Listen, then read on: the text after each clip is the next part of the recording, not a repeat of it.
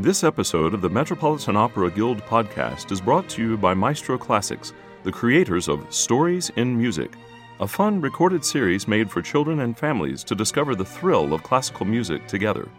Featuring the London Philharmonic Orchestra, Maestro Classics brings over a dozen exciting stories to life with the help of a narrator and colorfully illustrated booklets. The Maestro Classics Stories in Music has won over 50 national awards and garnered praise from parents, grandparents, teachers, and children alike. All Maestro Classics CDs are available at the Met Opera Shop at Lincoln Center and online at metoperashop.org. To learn more, visit maestroclassics.com. During the last year of his life, Mozart was deep into writing his Singspiel, The Magic Flute, when he suddenly got a commission to write a new opera seria. Today on the Metropolitan Opera Guild podcast, an opera based on the life of the Roman Emperor Titus, La Clemenza di Tito.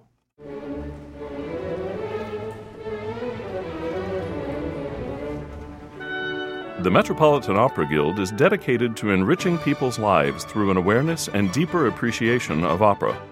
Our podcast features lectures and events presented by the Guild in support of performances at the Metropolitan Opera. The Metropolitan Opera Guild podcast is funded in part by support from the Stuart J. Pierce Memorial Fund. To learn more, visit metguild.org.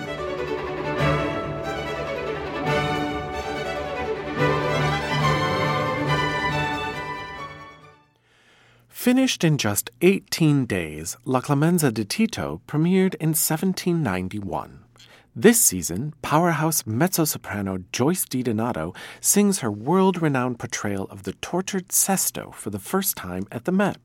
She's joined on stage by audience favorite Matthew Polenzani, who adds the title role of Tito to his vast repertoire.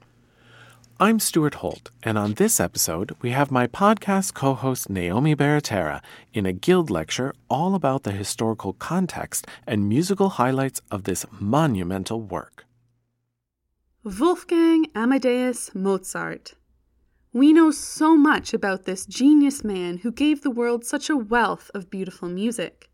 He was born in Salzburg, Austria in 1756 to Anna Maria and Leopold Mozart.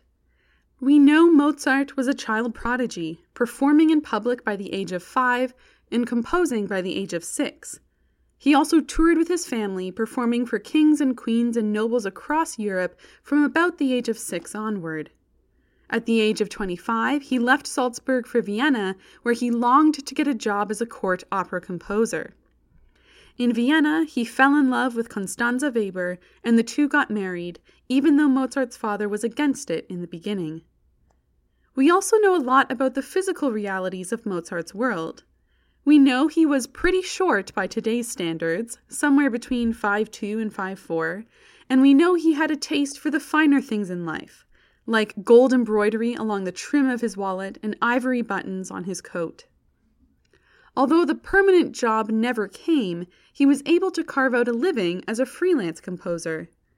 While in Vienna, he writes several operas, 3 of which are created in collaboration with famed librettist Lorenzo da Ponte.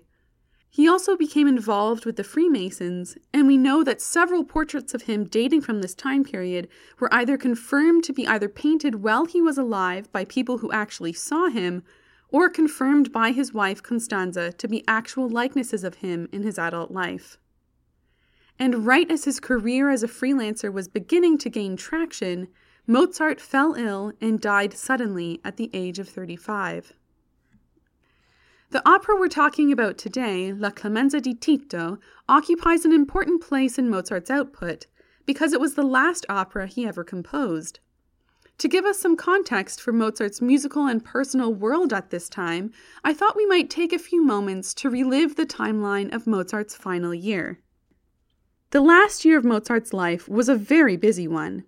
In 1789 and 1790, money was extremely tight and he needed to find more work. So he went on several trips throughout Germany in an attempt to network and gain a better employment situation. These trips did not lead to any permanent postings, and only a smattering of commissions came of them, which meant that Mozart and Constanze remained stretched rather thin, financially speaking. But 1791 brought some reprieve, as Mozart was able to secure some private patronage, some publishing contracts, and ultimately 2 new opera projects got underway. After several years of struggling, things were finally starting to look up. We know he completed his last piano concerto, number 27 in B-flat major, K595, shortly after the new year.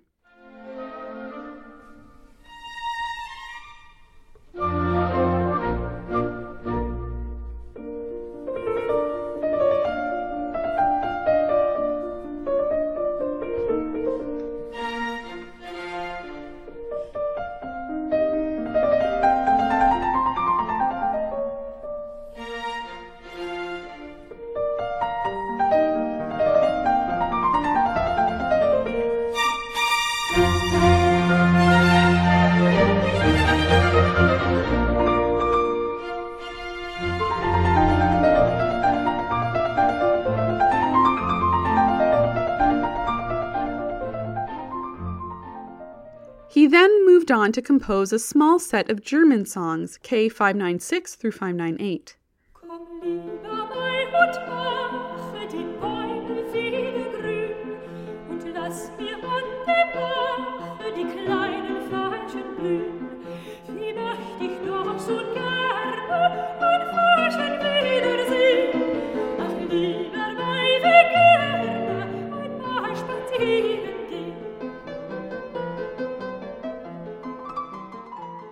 From mid-January to the beginning of March, Mozart composed several pieces of dance music for the court, and he completed the Fantasia in F minor for a mechanical organ, K608.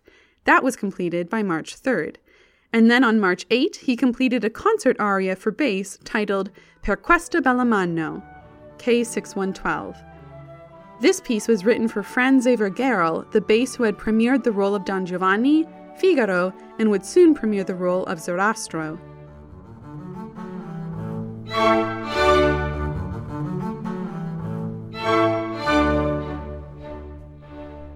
Per questa bella mano, per questi vaghi rai, giuro mio ben che mai non amerò che te.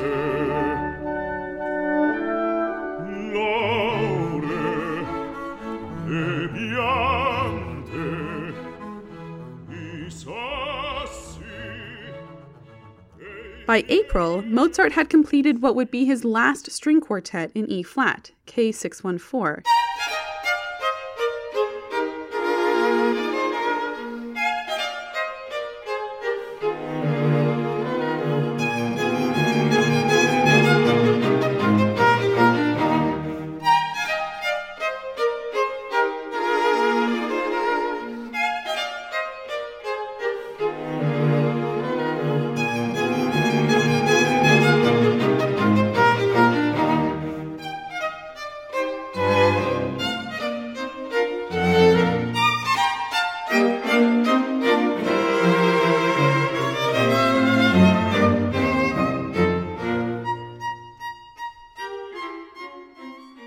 By the end of May, he had completed a commission for a glass harmonica piece for Marianne Kirschgessner, a blind glass harmonica player who was performing in Vienna at the time.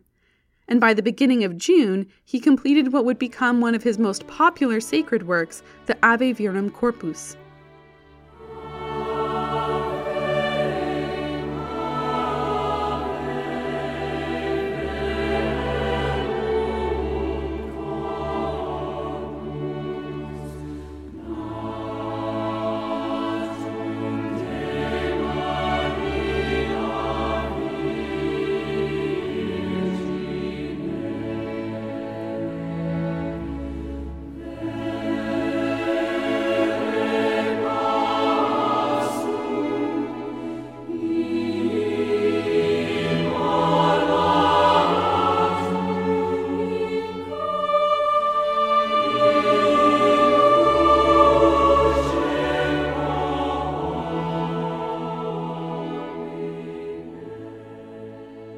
Mozart wrote this piece for his friend Anton Stoll, who worked at St. Stephen's Cathedral in Baden bei Wien, and wanted a new piece for the celebrations on the feast of Corpus Christi. By mid-July, he had got a commission to write a Requiem Mass. This would become the famous unfinished Requiem, completed posthumously by his assistant Franz Xaver Süssmayr, mostly completed in secret so that Constanze could collect the full commission for the work after Mozart's death. Many of you might recognize the famous opening of the Lacrimosa, of which only the first 8 bars were composed by Mozart before his death.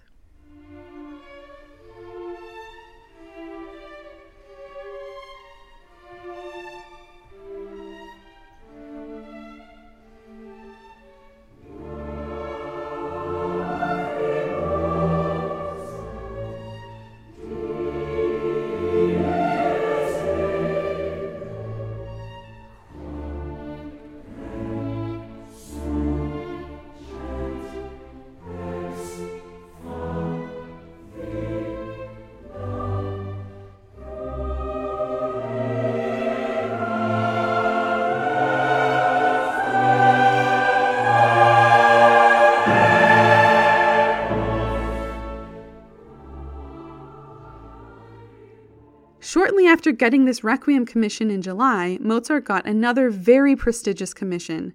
The impresario of the Prague National Theatre, Domenico Guardassoni, asked Mozart to compose an opera for the festivities surrounding the coronation of Leopold II as the new King of Bavaria. All of this following the death of his brother, Joseph II. The coronation was set to take place on September 6th.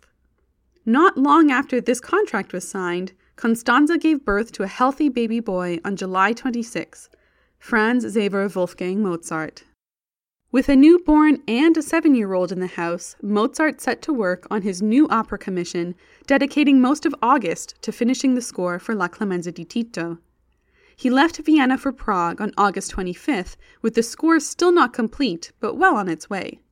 He wrote the last note for Clemenza on September 5th, and then conducted the premiere performance on September 6th during the coronation activities. He returned to Vienna shortly after and gave his full attention to finishing Die Zauberflöte, which he had started before composing La Clemenza di Tito, and which would make its world premiere at the Theater auf der Wieden on September 30th, 1791. It was an immense success, unlike anything Mozart had experienced before, and would continue with unabated popularity in Vienna and beyond from the time of its premiere to the present day.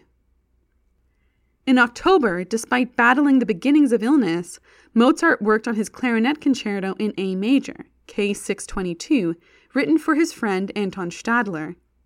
Stadler was the clarinet and basset horn player for whom the virtuosic basset horn parts in La Clemenza di Tito were originally written.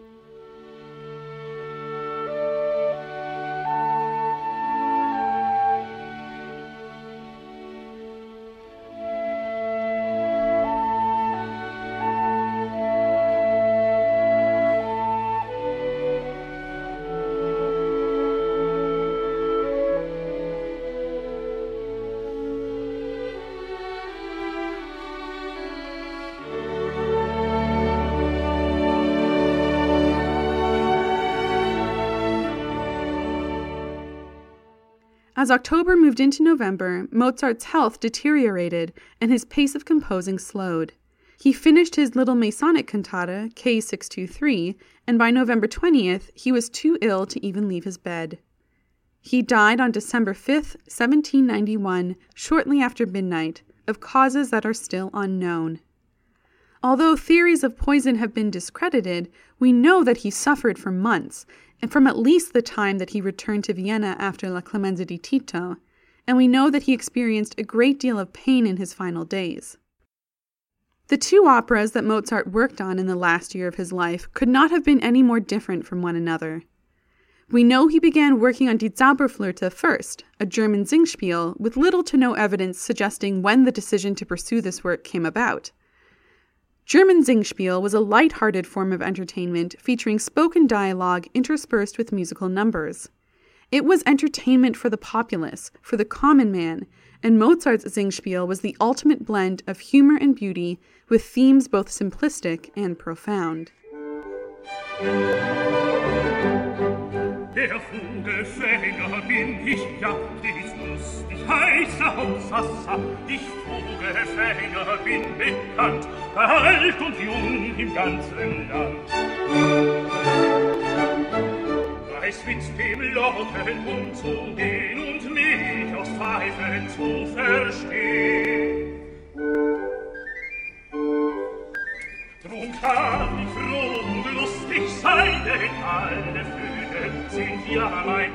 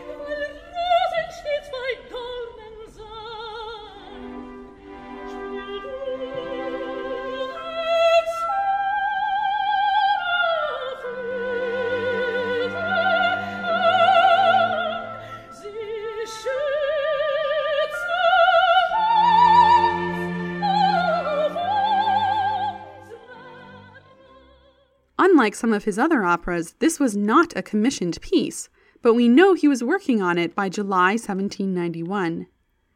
While in the middle of composing Die Zauberflöte, Mozart got the commission for what would be his last full opera, La Clemenza di Tito, an opera seria harkening back to operatic trends that had reached their peak in popularity while Mozart was around 10 years old. So why revert back to what certainly would have been viewed as an archaic style at the time?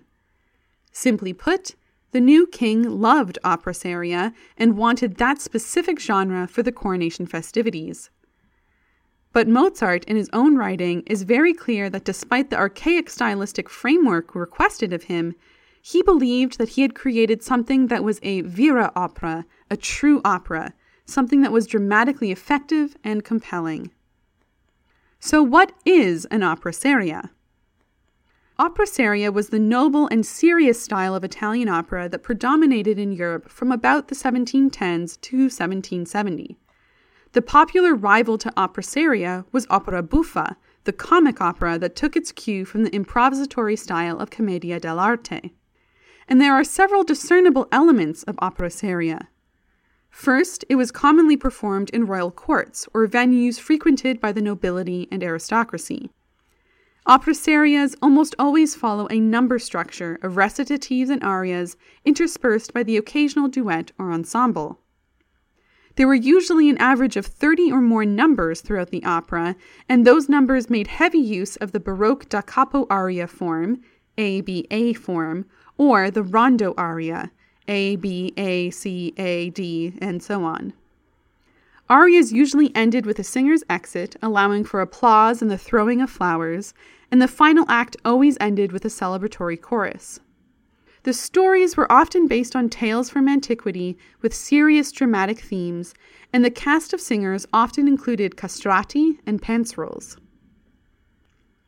Now, there are several operatic terms within this list that I just read, so let's break it down a little bit further.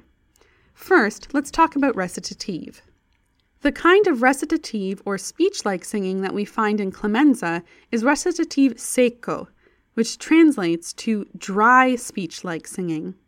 The dry character is achieved by very sparse orchestral accompaniment. In opera seria, recitative is typically when the plot moves forward or important conversations between characters occur. In contrast to this, arias are when characters reflect upon their situation and share their emotions. Recitative was often accompanied by what we call the continuo, usually a cello or bass instrument of some kind from the string section, and some kind of stringed instrument that could play chords, such as a harpsichord, or earlier in opera in the Baroque period, oftentimes a lute. In the score, there is only a single note written in the continuo part, and this is because players would know, based on that particular note, what harmonies Mozart wanted to accompany that particular moment. So when you listen to recitative secco, especially in La Clemenza di Tito, the continuo players, probably a harpsichord player and a cello, will have to, quote-unquote, realize the continuo part. So you will hear the continuo players, probably the harpsichord, playing full chords and playing different rhythms underneath the singers, even though what's in the score is just a single note. This is a big part of the performance practice of the time and part of the artistry of playing opera seria. The other important element of opera seria that we need to discuss is that of pants roles and the castrati roles. In opera, a pants role refers to a character that is male, but that is performed by a female soprano or mezzo-soprano. Now, why might a pants role exist?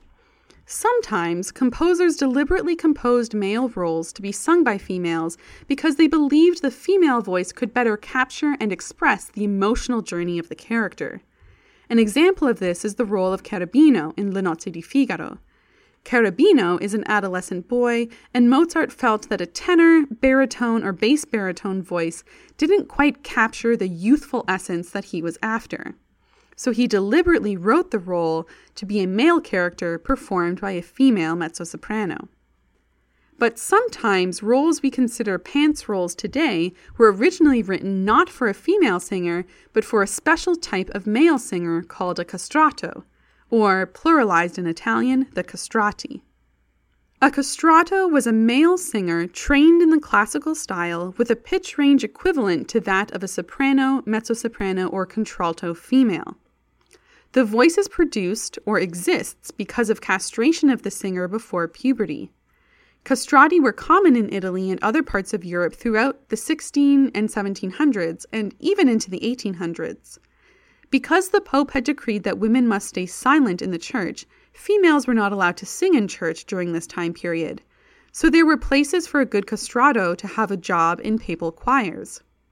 And although scholars think that the commonplace of castrati in Italy predates opera, once opera becomes popularized as a form of public entertainment, the castrati not only find opportunities for employment in the church, but now the opera industry, and they become the superstars of the opera stage. I know you probably have a lot of questions about this, and it is a fascinating subject, so allow me a few moments to answer some questions you might be too afraid to ask. How exactly this practice of castrating young boys in order to preserve the prepubescent vocal range, how it came about is a little bit unclear. But we have records of the practice in the time of the Byzantine Empire. Then it falls off the radar for a little while and reemerges in the mid-1500s in Italy. So by the time opera is invented as an art form in the early 1600s, doctors had, by this time, figured out that castration somewhere between the ages of 7 and 12 prevented a boy's larynx from being transformed by the normal physiological events of puberty. As a result, the vocal range of prepubescent boys, which is shared actually between both sexes, boys and girls as children have the same pitch range, that pitch range is largely retained and the voice develops into adulthood in a very unique way. We know that by the end of the 18th century, it was socially frowned upon to deliberately castrate boys for the purpose of singing, and it was actually made illegal in the Papal States, which was the last area to legally prohibit the practice, in 1870. Why would families allow this to happen to their children? The answer really was the prospect of good employment. There were lots of church jobs for a decent singer, and the very best would become superstars on the opera stage. And why did audiences love the castrati so much? Social perceptions of a masculine-sounding voice were obviously different then than they are now. And there is a whole other lecture to be had, a whole other podcast episode about social perceptions of masculinity and the castrato voice. But for now, suffice it to say that audiences at the time didn't find the high pitch of this masculine voice off-putting, they found it thrilling.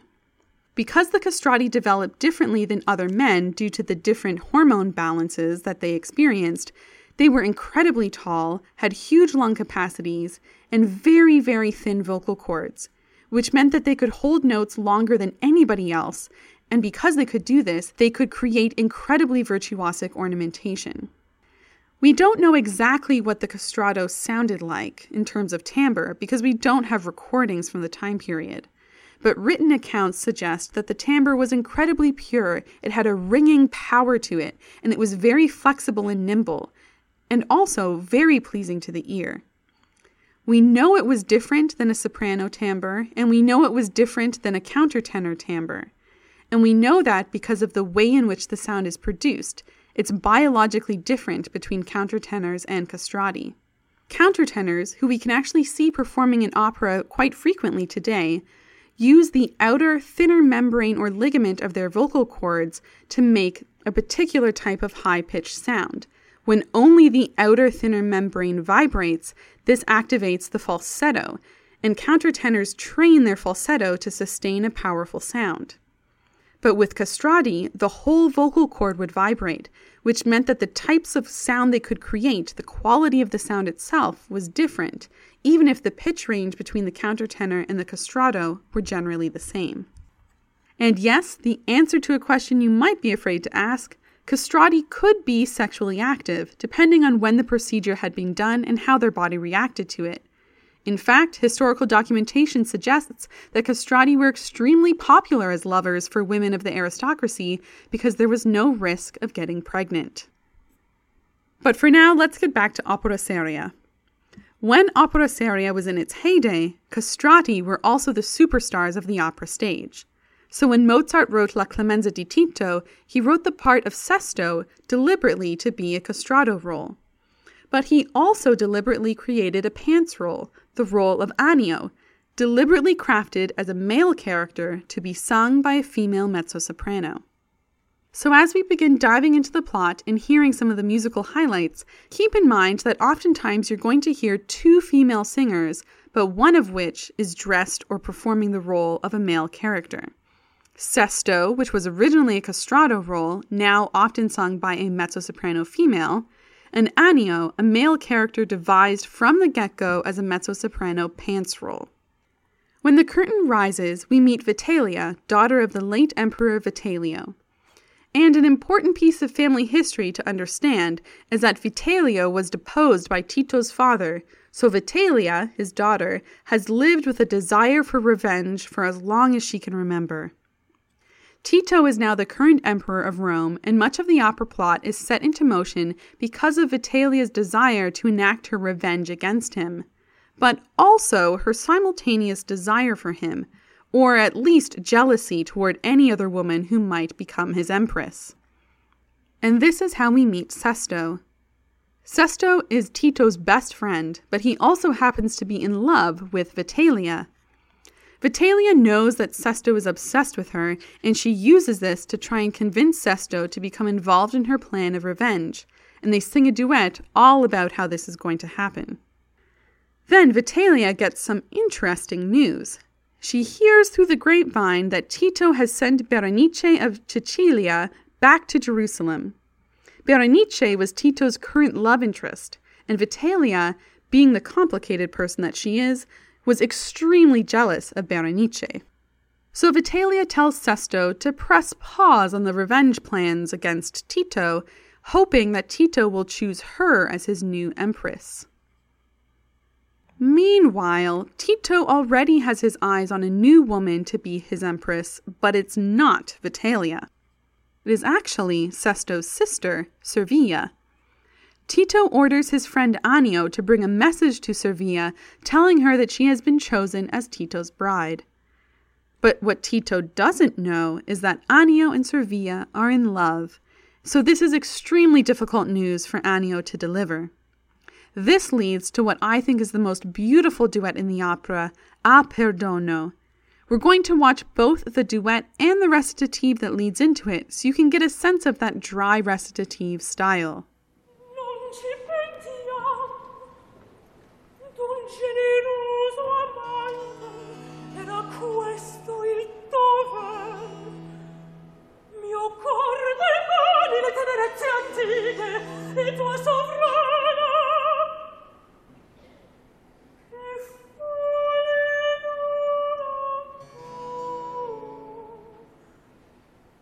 cambiar conviene il rispetto l'amore. Eccola, ok, ma non parmi sì bella agli occhi miei. Io che taci Servilia, ora è delitto il chiamarmi così, perché ti scelse Cesare che partir per suo consorte. A te morir mi sento, a te mi imposi di recarne l'avviso.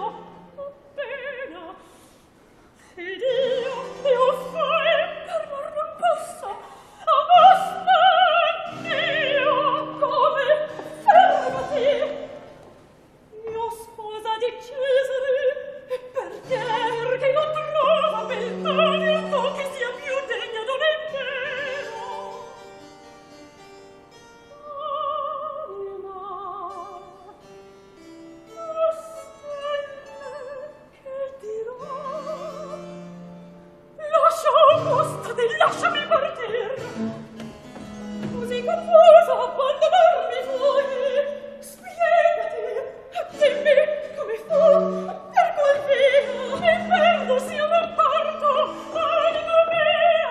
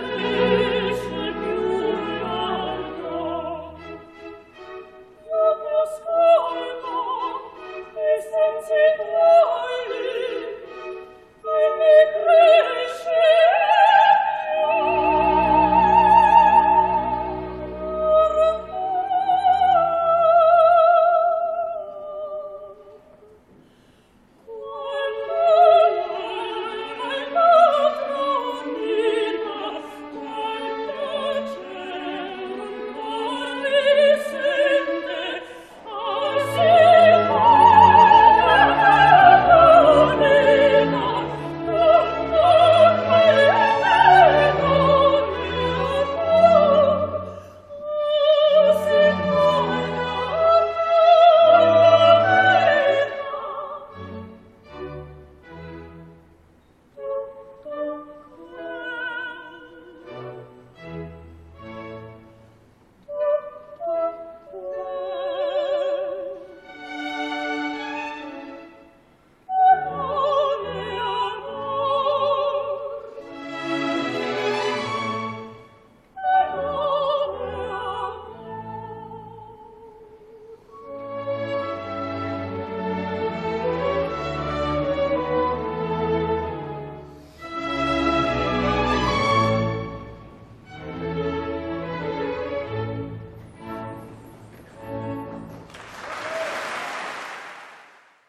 Servia decides to tell Tito the truth, and she says that she will ultimately follow the will of the emperor, even if it means that she must give up her love, Annio. When Servia goes to tell Tito, he is touched by her honesty and says that he promises he will not come between her and Annio. While that conversation is happening, Vitellia hears about Tito's interest in Servia and is again furious. In a fit of jealousy, she tells Sesto to assassinate Tito. He agrees, and even though he is obviously conflicted between his allegiance to the emperor and his best friend and his love for Vitellia, this leads into the opera's most famous aria, Parto Parto, ma tu ben mio, for which Mozart wrote a very virtuosic part for the basset horn. The basset horn is like an early version of a clarinet, and one of Mozart's friends, Anton Stadler, was contracted to play in the orchestra for Clemenza, so Mozart wrote this particular aria with a part for the basset horn, knowing the skills and ability of his friend. As we listen to the aria, listen for that basset horn part that is paired with the singer in an extremely virtuosic way. Corrido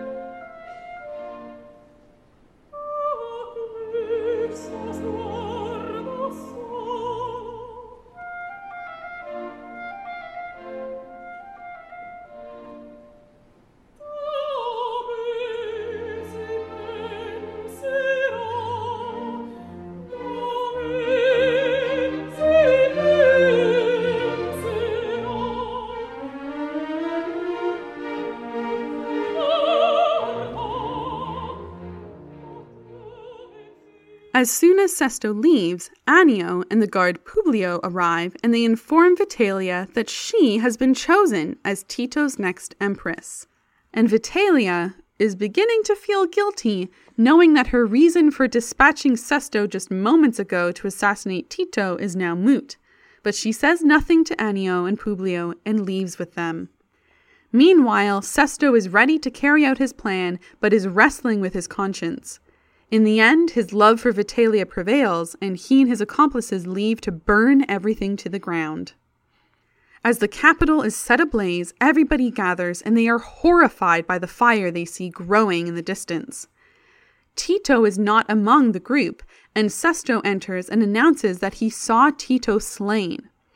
But Vitellia, in the nick of time, stops him from incriminating himself in this news.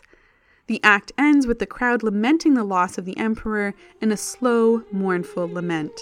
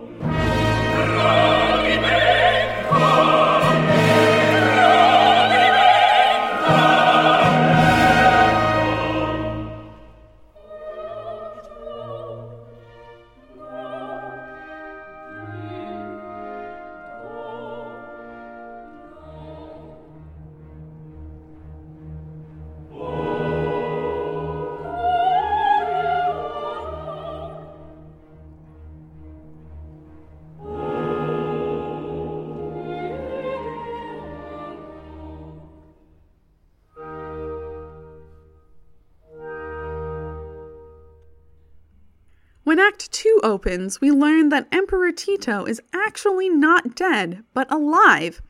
Annio tells this to Sesto, and we learn through their conversation that in the chaos of the fire, the person who Sesto thought he assassinated was not actually Tito.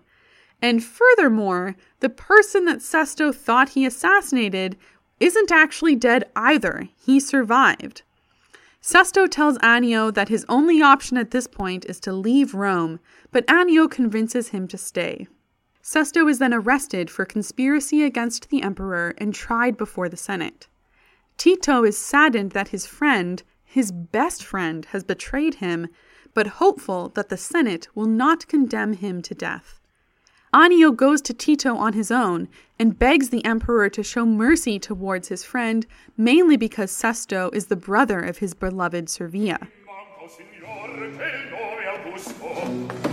Onnipossenti lei, Annio per ora lasciami in pace. Alla guerra componite, sai che leggenti o mai. Lo so, partite. Te perdona se io parlo in favor dell'anciano, della mia cara sposa.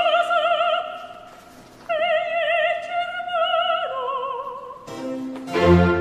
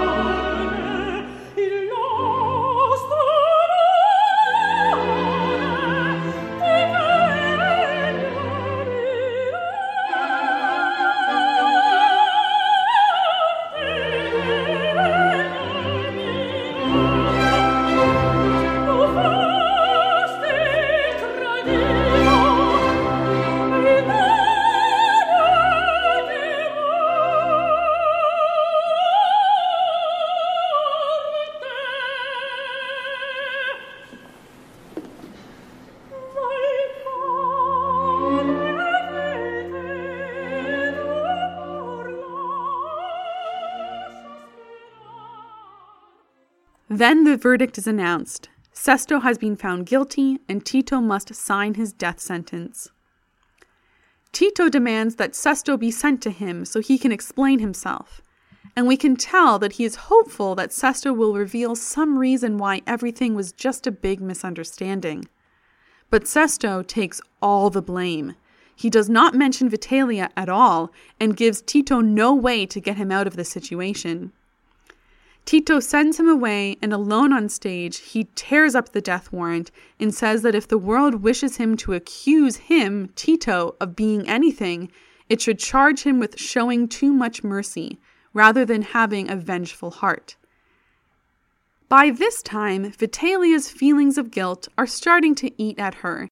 Just before Tito can publicly announce his decision, Vitellia publicly confesses her part in the plan and acknowledges that this revelation has probably cost her her place as Tito's next empress. Tito, of course, is shocked, but decides that Vitellia is also worthy of mercy. He offers forgiveness and clemency to both Vitellia and Sesto, and the opera ends with all the subjects praising the extreme generosity of the emperor. E che io tutto so, tutti assolvo, e tutto oblio. Tu e me, ma salve Augusta, Madonna salve il cuore, e piangerà.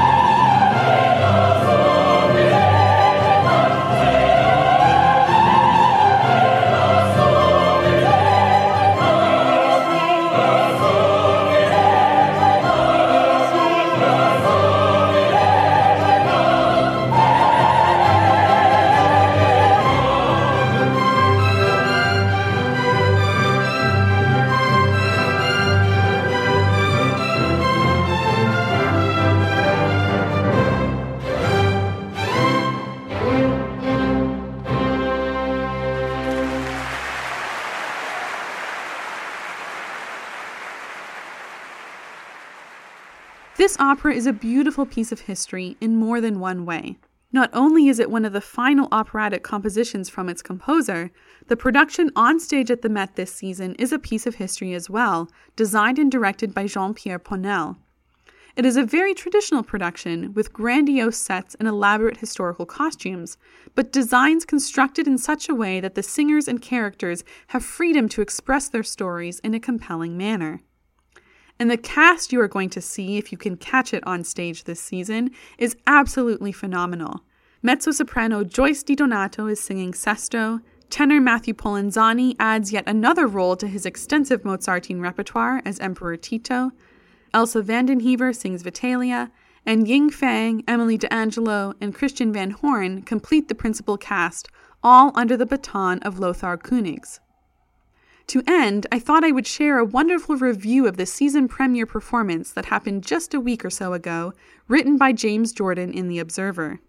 Jordan writes, "Even when a reviewer plans ahead, as we should anyway, a season sometimes offers as many splendid surprises as a casual wander through a museum.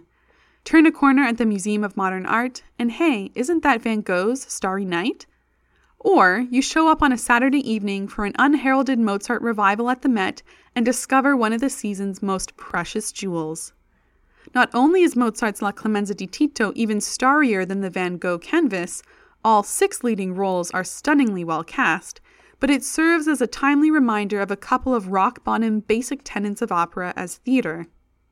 First, the production by the late Jean-Pierre Pournelle transforms the elegant tale of a high-minded Roman emperor into gripping, imaginative drama without in any way trivializing or distorting the text and music. And beyond that, the Met has revived the staging, first performed here 34 years ago, with skill and imagination.